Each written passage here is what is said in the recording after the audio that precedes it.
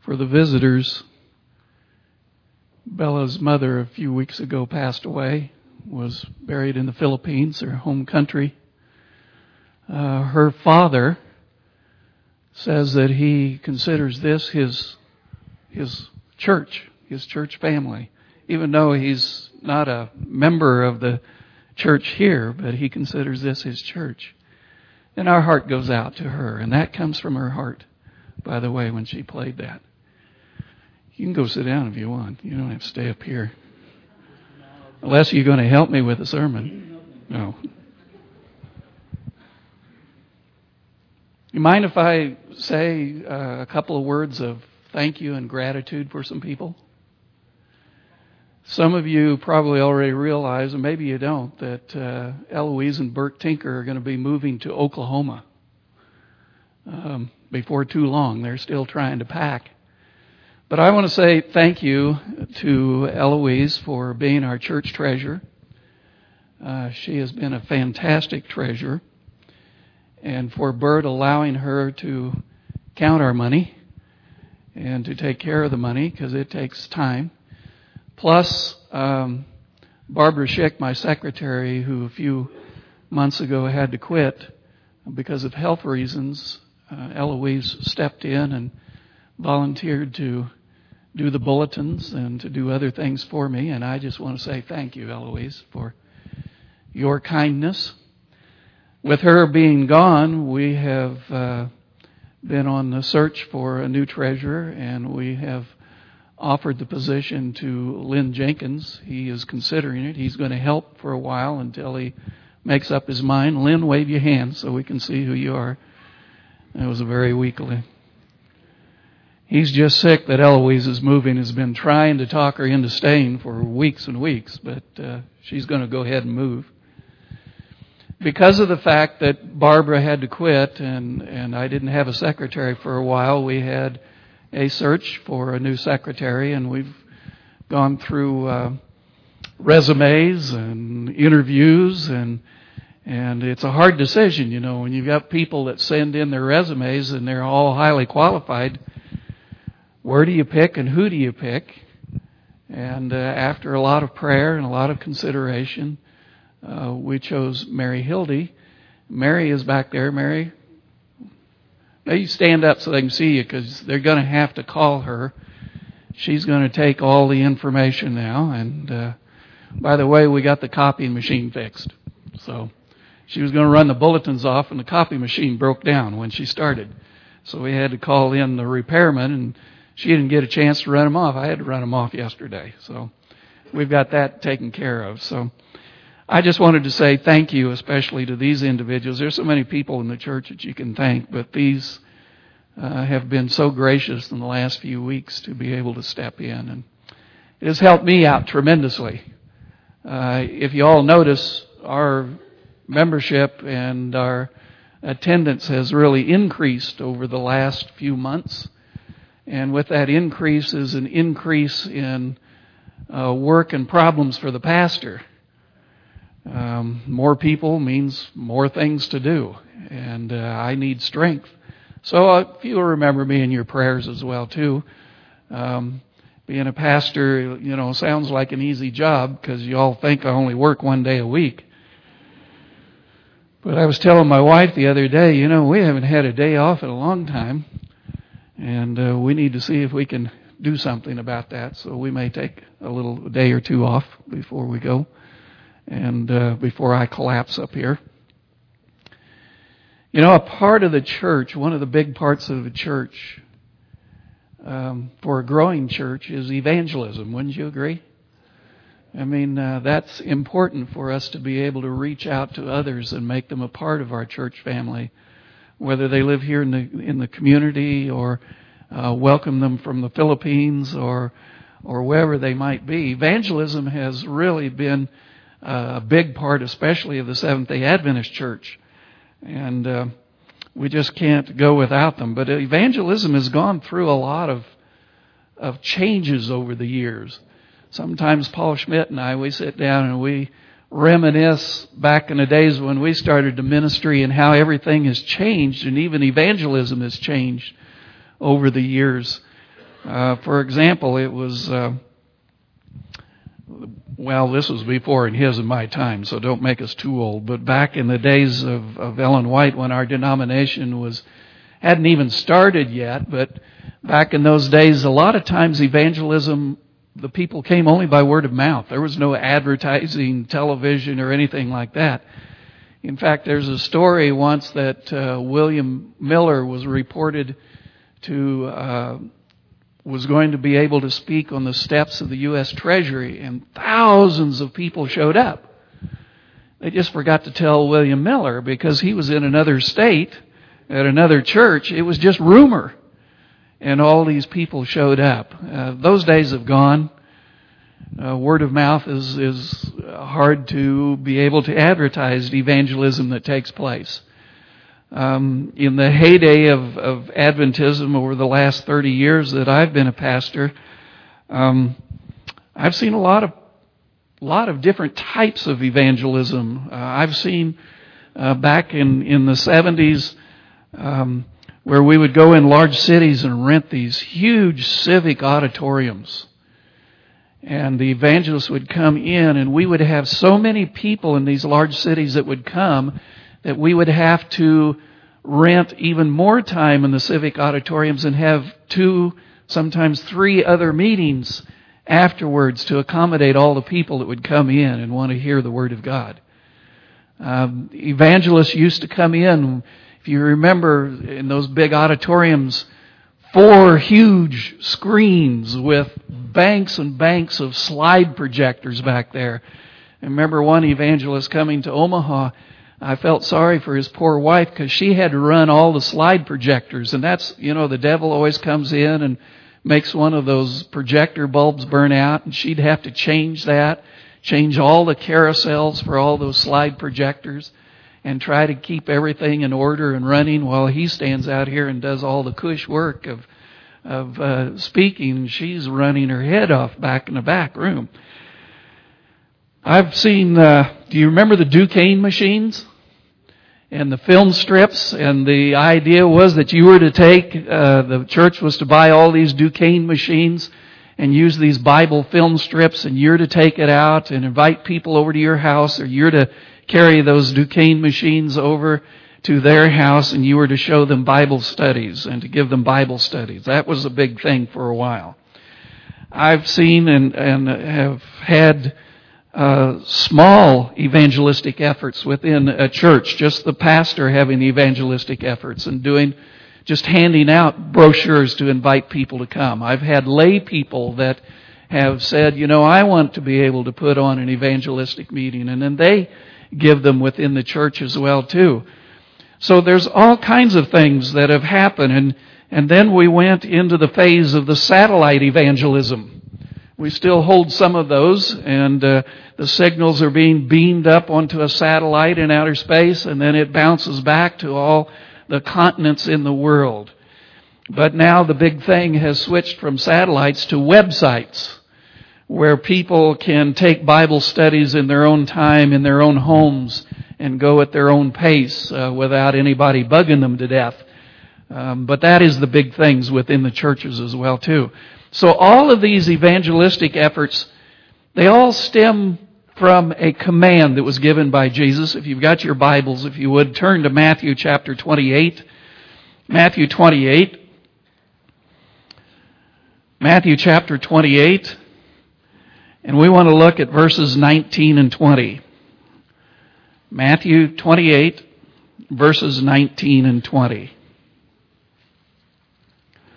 Someone asked me, why aren't you using the screen and stuff? I do that when we've been having the deaf people that have been here. It helps Gary for them to see the Bible text and everything, so he doesn't have to get his fingers all tangled up trying to look at the screen and trying to figure out what all's being said. So they're not here today, so I just decided that you need to get your fingers all working in the Bibles. Matthew 28, verses 19 and 20, Jesus says, "Go therefore and make disciples of all nations, baptizing them in the name of the Father and the Son and the Holy Spirit, teaching them to observe all things that I have commanded you, and lo, I am with you always, even to the end of the age."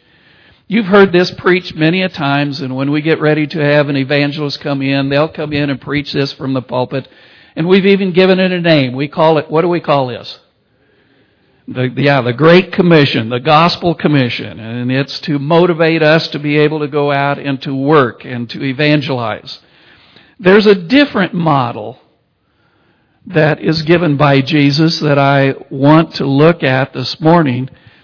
To me, I think it is bigger and more powerful than the one we just read in Matthew. In fact, I would say, and I would venture to say, it's probably the largest evangelistic type series when we follow this model than anything else in the world. Massive. Every church, in every continent, in every time zone, it's just huge of what this is that can attract people from outside the walls of the church and then yet keep people within the church fully charged and ready for the second coming of Christ. So I want to look at that type of evangelistic outreach this morning because I think it's important. And we tend not to look at this type of an effort. But I think it can be very successful, especially within this church. Because we all want to be ready when Jesus comes, don't we? And we want to reach out and to be able to help others so that they can be ready when Jesus comes. So let's look at the passage of Scripture that Jesus talks about, and then let's begin to break it down, and then we'll share some more about it. But turn in your Bibles to the Gospel of Luke. Luke chapter 4. Luke chapter 4, and we want to begin with verse 14. Luke chapter 4, beginning with verse 14 through verse 22. Luke chapter 4, beginning with verse 14 through 22. Then Jesus returned in the power of the Spirit to Galilee. This is after he was baptized and when he went out into the wilderness, remember? And news of him went through all the surrounding region. And he taught in their synagogues, being glorified by all. So he came to Nazareth, where he had been brought up. And as his custom was, he went into the synagogue on the Sabbath day and stood up to read. And he was handed the book of the prophet Isaiah. And when he had opened the book, he found the place where it was written, "The Spirit of the Lord is upon me, because he has anointed me to preach the gospel to the poor. He has sent me to heal the brokenhearted, to preach deliverance to the captives, and recovery of sight to the blind, to set at liberty those who are oppressed, and to preach the acceptable year of the Lord." Then he closed the book, and he gave it back to the attendant, and sat down. And the eyes of all who were in the synagogue were fixed on him. And he began to say to them, "Today, this scripture is fulfilled in your hearing." So all bore witness to him and marveled at the gracious words which proceeded out of the mouth. And they said, "Is this not Joseph's son?" So what does this passage have to do with evangelism? Well, let's take a look for a moment. After the baptism of Jesus, under the guidance of the Holy Spirit, Jesus went into the synagogue. What is the synagogue? He went into the church, and what was the purpose for him to go into the church? Not preach, but teach. There's a difference. He went in to teach. Now, the second thing I noticed when we read this, that Jesus was given a scroll with the writings of just one book. What book was that? Isaiah, okay? Now, keep in mind, in public evangelism, you use the entire Bible. When you go out, the evangelists will come in and they'll use all the books of the Bible. But here, Jesus just used one. And then Jesus, when he read that one passage, just one passage from Isaiah's scroll, and then he began to explain or to teach the congregation about the true meaning of these ancient holy words pertaining to what's happening today. See, he said, today this is being fulfilled. Those words were spoken way before then. So he's taking the words from the Scriptures and he's saying, here's what's happening today. So he's given them a new outlook that they had never really come to a realization before. Now maybe we should look at why this passage is different from the one we read in Matthew. First of all, Luke says that Jesus went into the church, whereas the passage in Matthew says to go where? To the whole world. There's a huge difference. To all the nations. Now Luke says that Jesus opened the Scripture and he read only one place in the book of Isaiah, and Matthew says to teach and to observe all things that God has commanded to observe. Again, using the entire Bible, whereas Jesus just took one book. Luke is concentrating on the people who have gathered within the church. Because he stood up in the synagogue, and it was the people who were there that had gathered together that was listening. Whereas Matthew seems to be talking more about meeting the public wherever they might be. And so that's why with the gospel presentation or the gospel commission, an evangelist will go out many times and rent in a big city a big hall and have it there. Whereas Jesus, his concentration is on the church. So to me, if you look at these two passages, really there are two types of evangelisms. Matthew is more for public evangelism, which is like the evangelist and like what we've done in the past. Now don't get me wrong, I believe that public evangelism has a time and a place for that to take place. But to me, Luke is referring to evangelism taking place within the church. A place to teach how to live, according to the Bible, how to live and to function in your everyday life. I would say the best place and the least expensive evangelistic tool within the church is the Sabbath school. Well, I didn't get very many amens. But I think I know the reason why. But let me continue on. We really seldom think of Sabbath school as an evangelistic tool. But if you stop and think of it, it is a very good tool for evangelism. Here's a place where students can come together and they have the opportunity to ask questions and interact with other church members. Am I right? Okay. An evangelistic series is when people come and they listen to an evangelist give a lecture, but they really only get acquainted with the evangelist and the pastor. Because they're the ones that goes out and visits the people in their homes. Am I right? I'm right, Paul. You go out into the homes, you visit with them, they get to know the pastor and they get to know the evangelist, but they very seldom get to know any members of the church. But in a Sabbath school, when you go into a class, you get to know the people that you are having this discussion with. That is a key point. An evangelistic series is when you come and you listen to an evangelist lecture, and he mainly lectures on doctrines, but not necessarily on how to function in your everyday life, to be specific with problems that you yourself might be having. You know, he might come in and say, yeah, you really need to get the Sabbath off, and we'll help you to be able to get it off. But what about if you're having problems with your kids? Well, the evangelist might say, we'll pray for you for that problem. But we really need to come and talk about the state of the dead. So here is an opportunity for people to begin to interact with their class. And the teacher, what the teacher is to really to facilitate the class, to help them to be able to pray for these individuals, to help them to see that if this is a problem, some of the others say, I have the same problem. But here's what helped me. And to be able to share what the Lord has done. And you can't do that in a public evangelism class.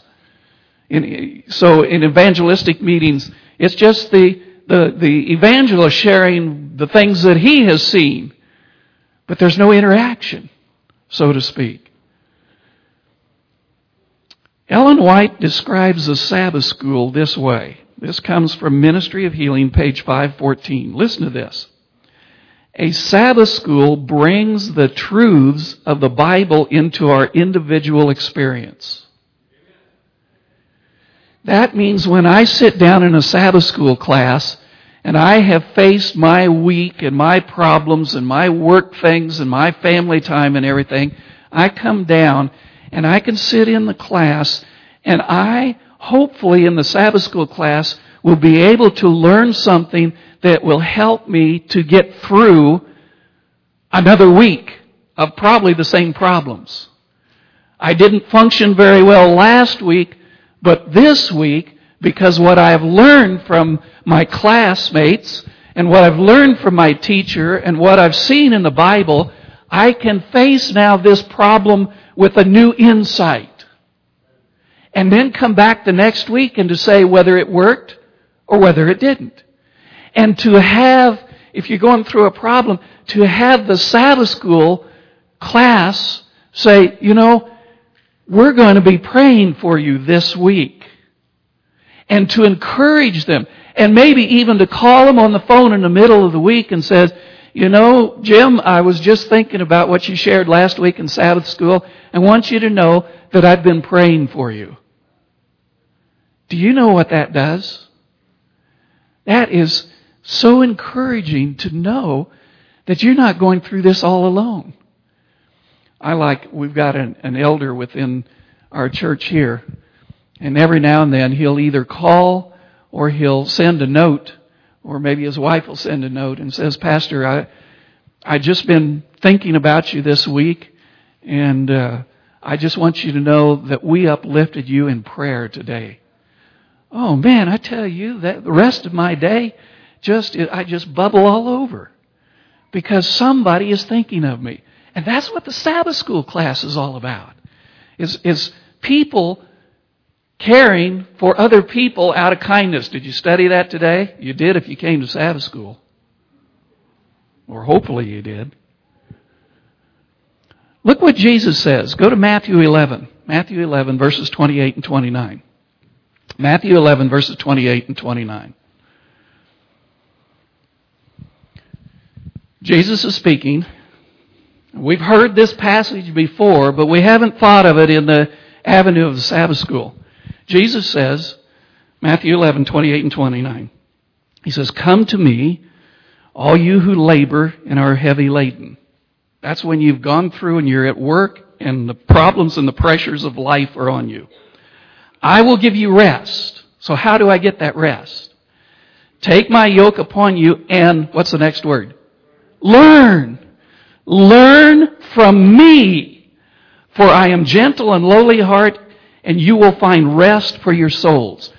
The best place to learn of Jesus, how to function in everyday life with the problems of life, is a Sabbath school. It's a time of interaction to take place. Now what Jesus is saying this, after being burdened down with everyday problems, come and learn of me.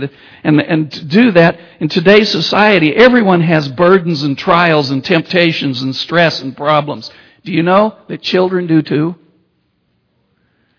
They say that the stress and the problems on children today is far greater than it was 30 years ago. So they have problems. A Sabbath school class gives opportunity to learn how to deal with these problems. There's help in knowing that others are supporting and praying for you. I tell you what, take a look at Deuteronomy chapter 5. Let me show you something here. Deuteronomy chapter 5 and verse 1. Deuteronomy chapter 5 and verse 1. Moses is calling his people together. Deuteronomy chapter 5 and verse 1. It says, Moses called all Israel and said to them, Hear, O Israel, the statutes and judgments which I speak in your hearing today, that you may learn them and be careful to observe them. There's that learning process. Now go to Deuteronomy 4. Deuteronomy 4, verses 9 and 10. Deuteronomy 4, verses 9 and 10.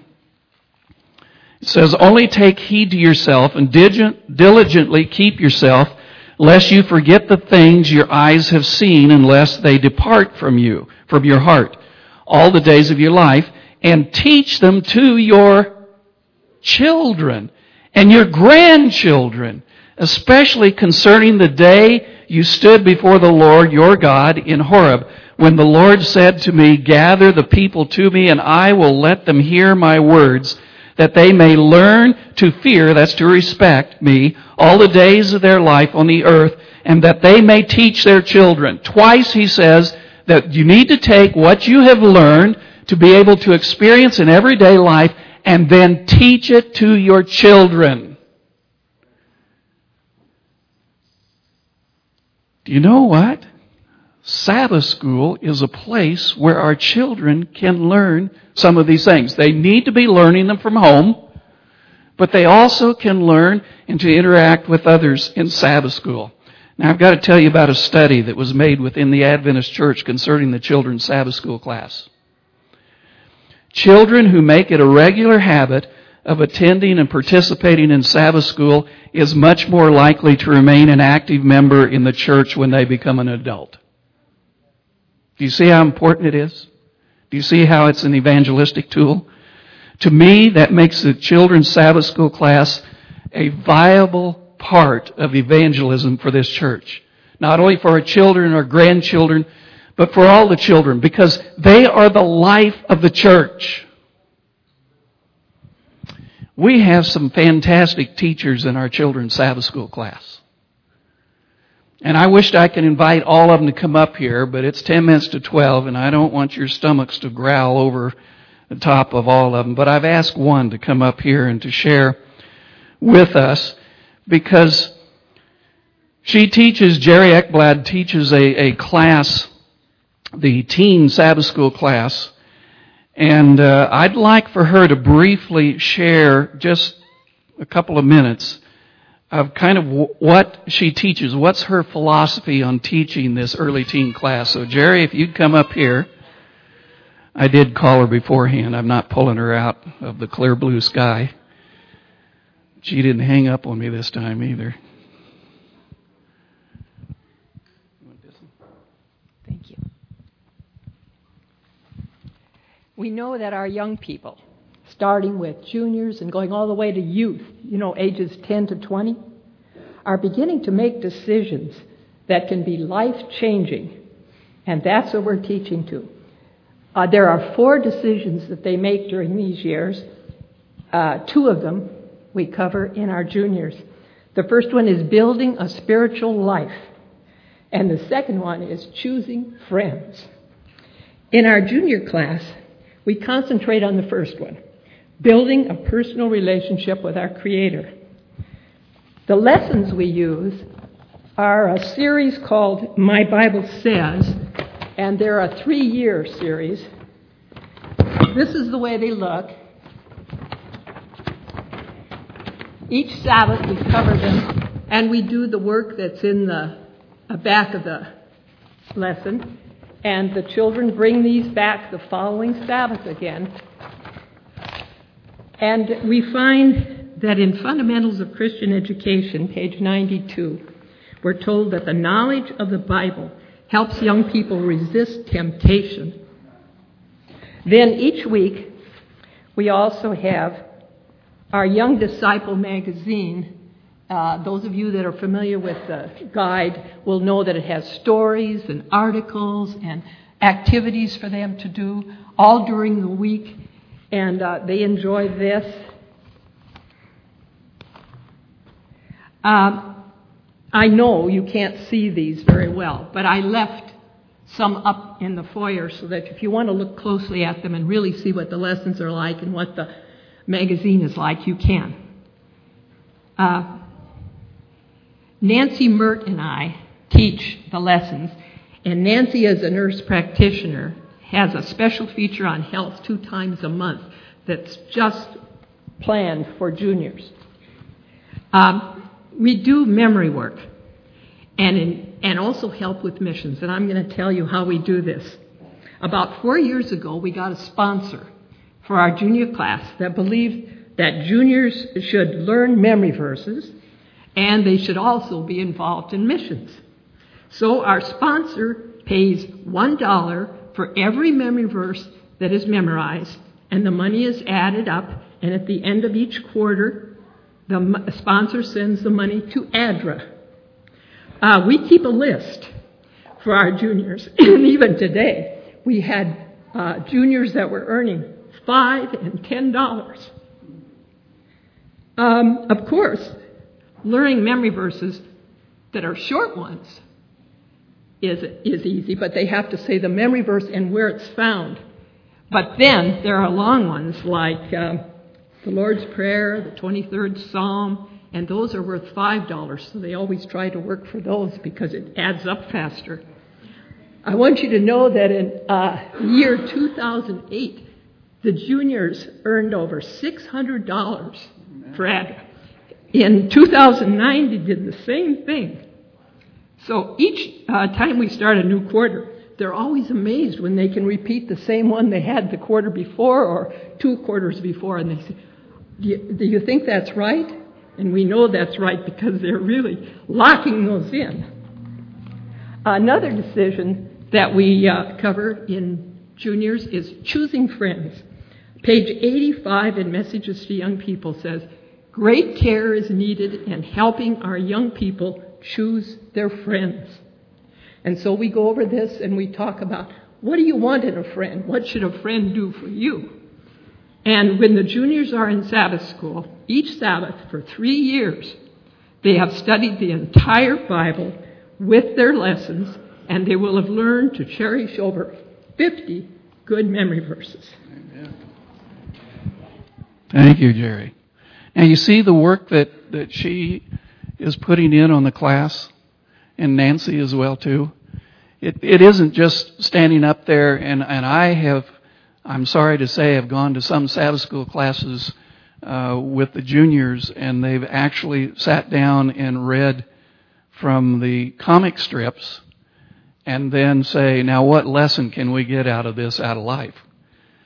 I tell you what, the best place to get lessons of life is out of the Bible, and then to memorize these verses, because some point it's the Holy Spirit that's going to, when they need it, is going to bring one of those verses to their memory and to bring it out. So it is tremendous, and I wish you could hear from all the other classes, because Sabbath school is an evangelistic tool. I want you to go to Proverbs, if you would. Well, don't go there. I'll quote it. You already know it. It says, train up a child in the way he should go, and when he is old, what will happen?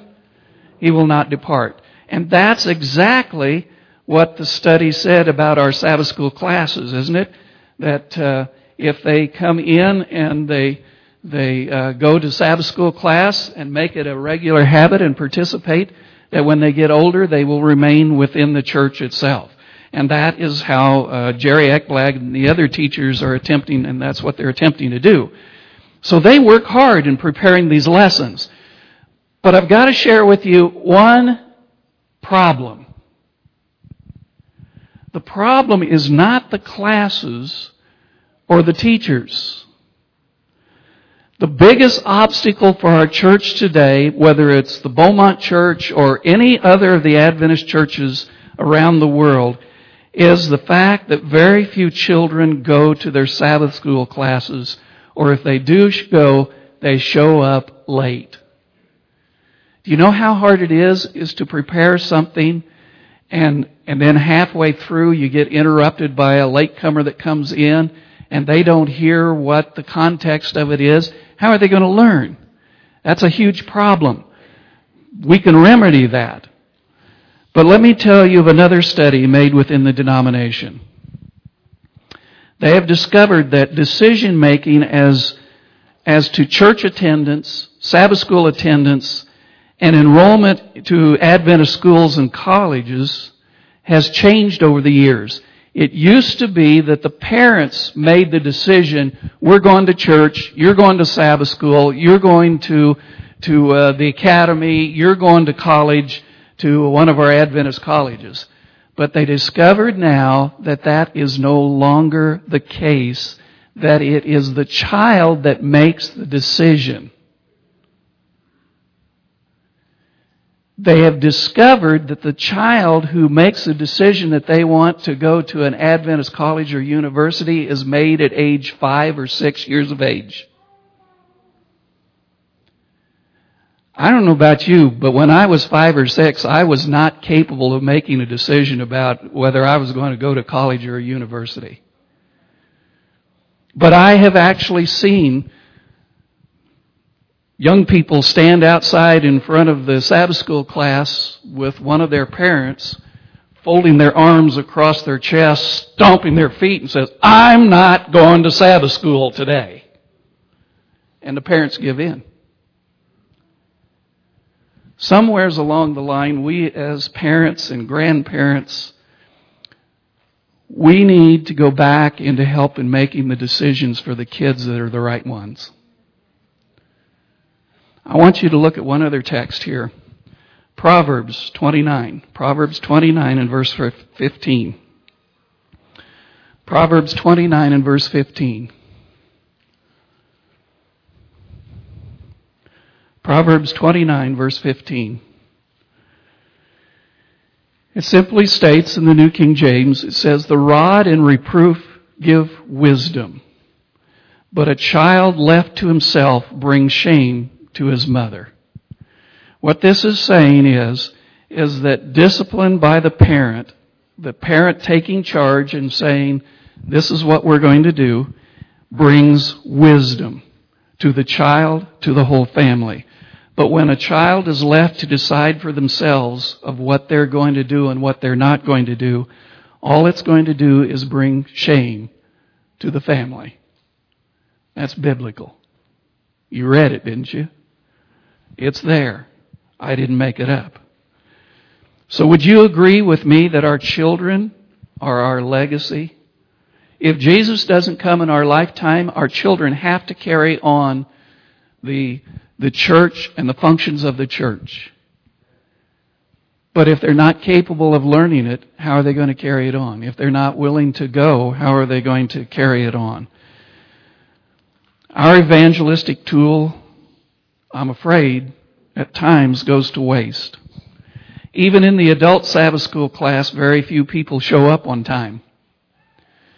Paul stood up to lead and start out the Sabbath school with this rousing song service with a congregation of 3. The song, I could hear Paul because he was speaking through the microphone.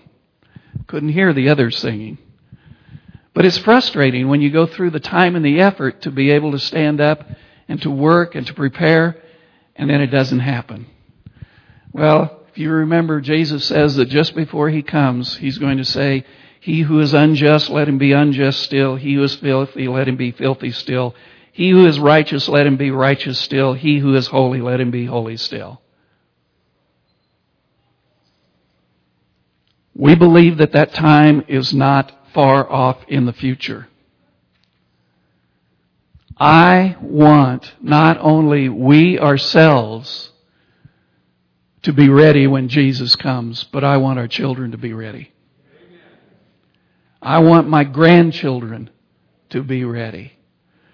I want your children and grandchildren to be ready. I don't want anyone who is in this church to be left out. So that means that we have to become more effective with our evangelistic tool that we have that doesn't cost thousands and thousands of dollars, but can be effective for the church members and for the non-church members that come and visit, because it is an important part of our evangelistic effort. There's a day coming soon when our Lord and Savior is going to come and gather His precious jewels, and that includes our children, don't you think? I hope that we're praying We're missing one Sabbath school class we have now for a couple of years. That's our kindergarten class, because we can't find anyone that wants to teach. That's too bad. Those children that are kindergarten age are missing out on something. They're either put in and left in cradle roll, where it's geared for a much younger set, or they're moved up to the next classroom where it's a little higher. And it makes it harder for the teacher to know how to adjust the class to fit that wide range of ages. We need a kindergarten Sabbath school class as an evangelistic tool, and it's a ministry that you can help in preparing for our young people. Let's take our hymnals, if we would. Let's turn to hymn number 218, When He Cometh, 218.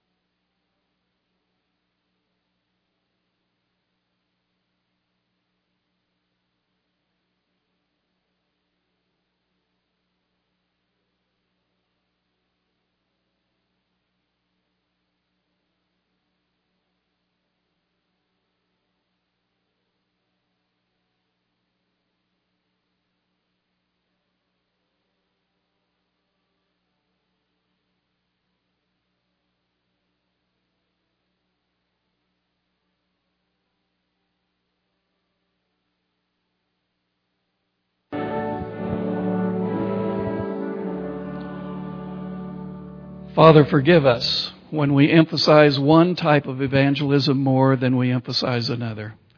They're all important. We need to reach out into all the world and share the everlasting gospel, because those souls are precious. But we also need to reach out within our own church and to learn and to teach and to share how to live in everyday life, and especially our children. They are precious in your sight. It would be better for a millstone to be put around our necks than to neglect our children within our own church. Lord, forgive us where we have gone wrong and help us to do your will now. In Jesus' name, amen.